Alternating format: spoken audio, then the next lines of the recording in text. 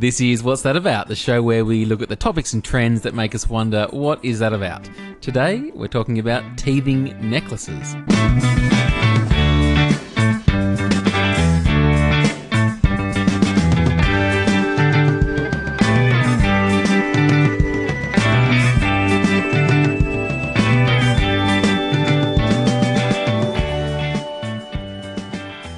All right, Don, I've got a little bit of a confession to make.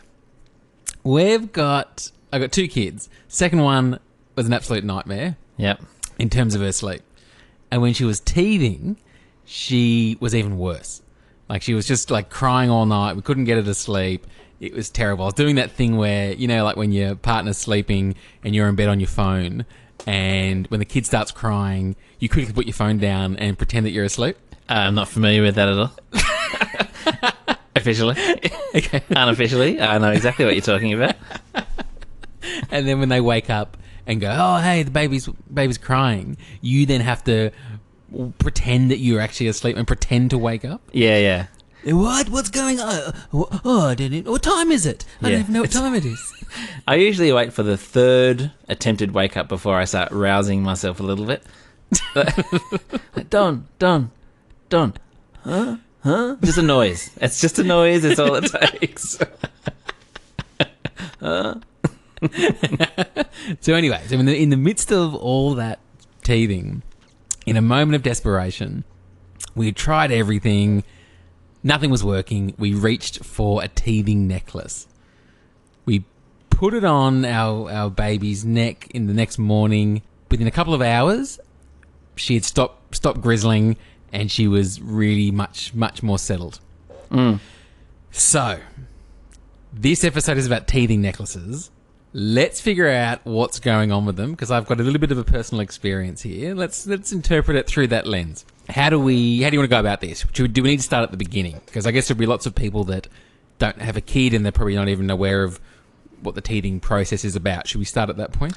Something tells me that if they don't have kids, they won't be listening to this episode. I think they've turned off already. But unless you're a parent or a necklace buff, I don't think they're going to be tuning in.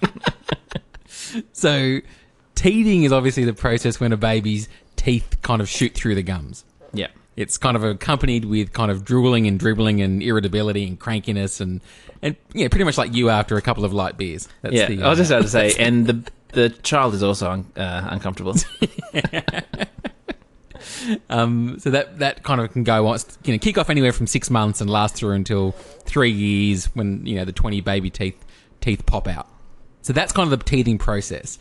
So in response to that, some people reach for the teething necklace. Can you talk us through how these work? So the teething necklace is essentially, it's amber. It's an amber teething necklace, and amber is fossilized tree resin. So basically they get small amounts of that amber, the fossilized tree resin, and then string it together in a necklace, chuck it on. It's claimed that it reduces the pain and discomfort of teething. And how do they propose that it does that? Well, the theory, there's lots of different theories. The one that has the most credibility is that amber contains something called succinic acid, which it does. And succinic acid was used as an anti-inflammatory agent to alleviate various aches and pains. That's sort of historically speaking. And the best sort of type of amber is Baltic amber, it's called, which contains the highest amount of succinic acid. And it contains, I think it's about 3 to 8% succinic acid. So the theory is that the child is wearing the necklace and just the normal body heat will heat up the amber and it'll excrete this succinic acid, which has that anti-inflammatory and analgesic effect. Okay, that sounds plausible as a kind of a mechanism of change in theory. Let's unpack that a little bit. Is that possible? Like, is it actually possible that you can transmit acid through the skin, which is kind of triggered by body heat? Is that possible? No, it's not, apparently. So they've done tests, and amber needs to be heated to over 200 degrees Celsius. So unless they've got one hell of a fever, they're not going to be... So normal body heat, 37 degrees. It's got to be closer to 200 for that chemical reaction to take place. That's right. Yeah. The thing that I find interesting, though, is even if... And I guess the general things here is that if you think it works for your kid and it's not causing any harm, then fair play to you. No judgment here. The government has released some warnings around kind of strangulation risks and choking risks if the bead breaks. So there's some cautions around not your baby not sleeping in it and that kind of stuff. I guess the thing for me though is even if it does work, how kind of sensible is it to allow an unregulated dose of a chemical acid to be flowing into your child's neck over a long period of time? Luke, you're forgetting the fact that it's all natural. What? It's a classic mistake you've made there. It's all natural. No harm can come.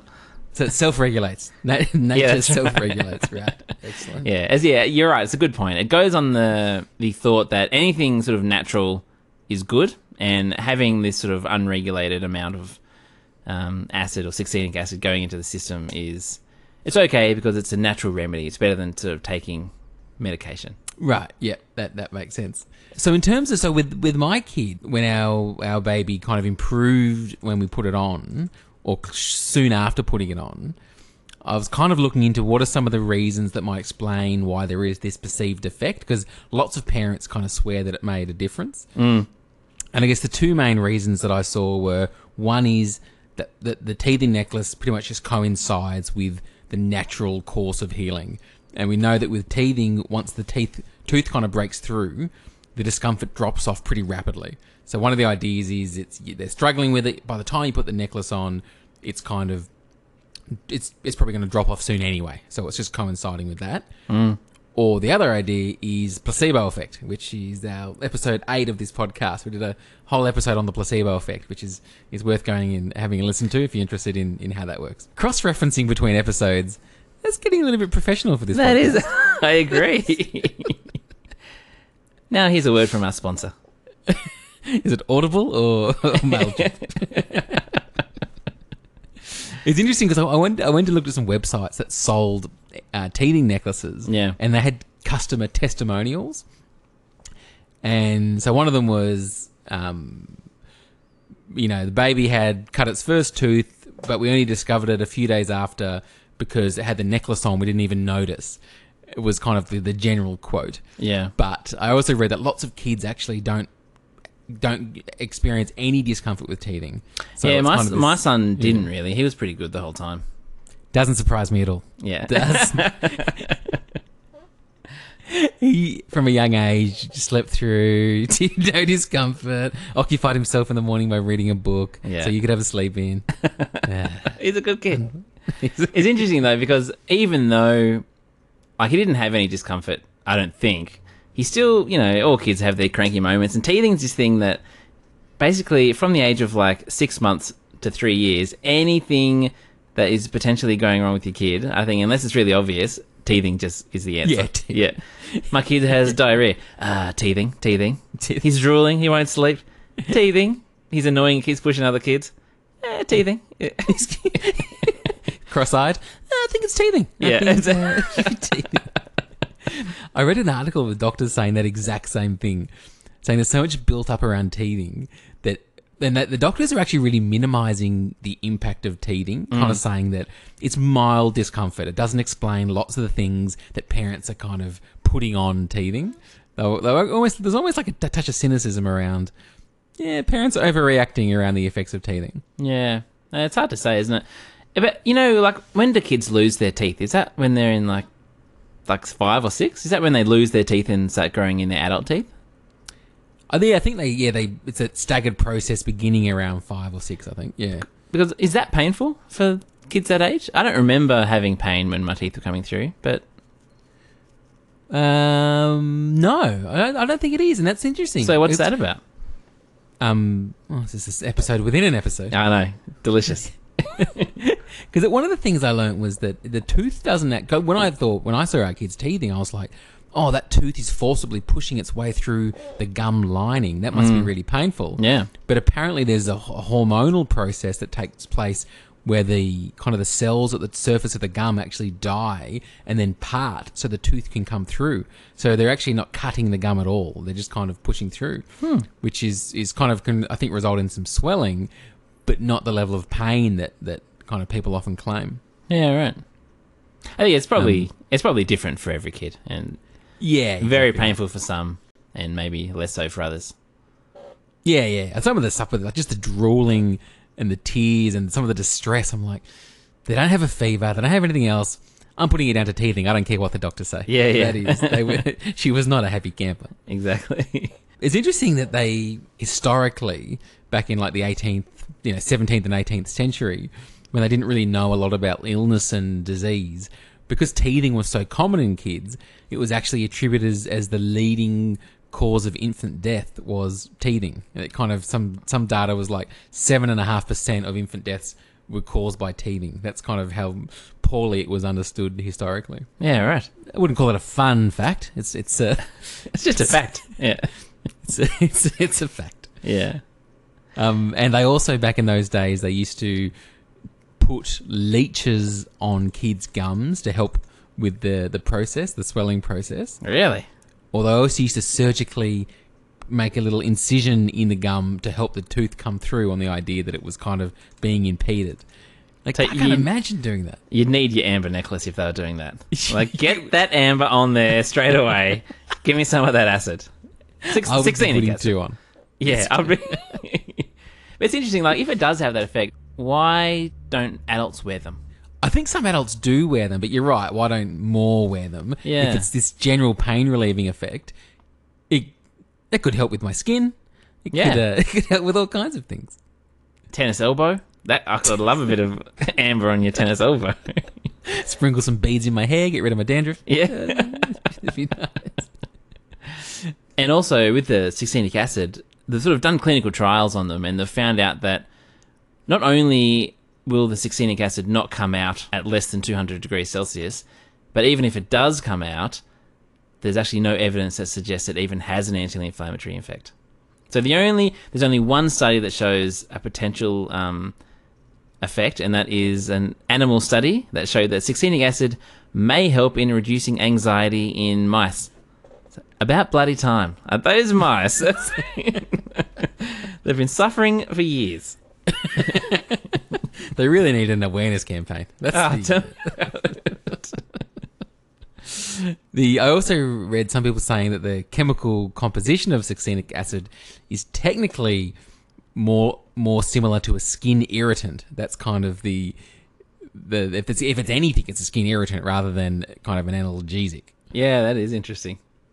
So with you now having done a little bit of research on it, and there's a risk of, I think it's a small risk, but there is a risk, I guess, of choking or strangulation, and the fact that it doesn't work, do you still use them?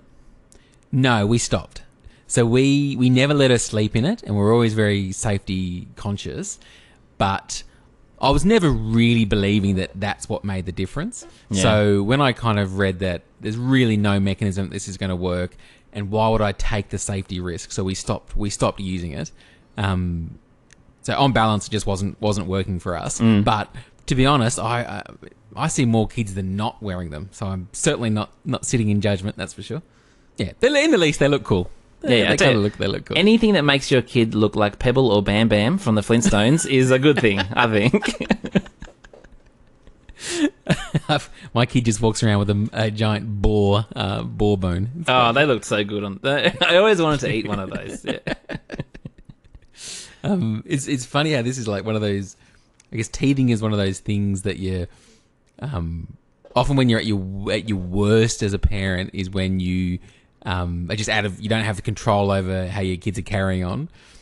We were at the shops a little while ago, and so our youngest kid was in a teething phase, and our oldest kid was in a tantrum phase, and I was putting all the groceries in the car, and this is my worst parenting moment, when my 3-year-old was standing behind the car boot door, and without looking too carefully, I opened the boot door, it clocked her in the head, and then she fell into a bush. And this happened on the main street of a pretty busy area. And I just sat there while she was lying in the bush like it was some bad Jim Carrey sketch. Like, she was fine, but I just felt like the worst dad ever. It's funny, but it's kind of... She was okay. She's completely fine.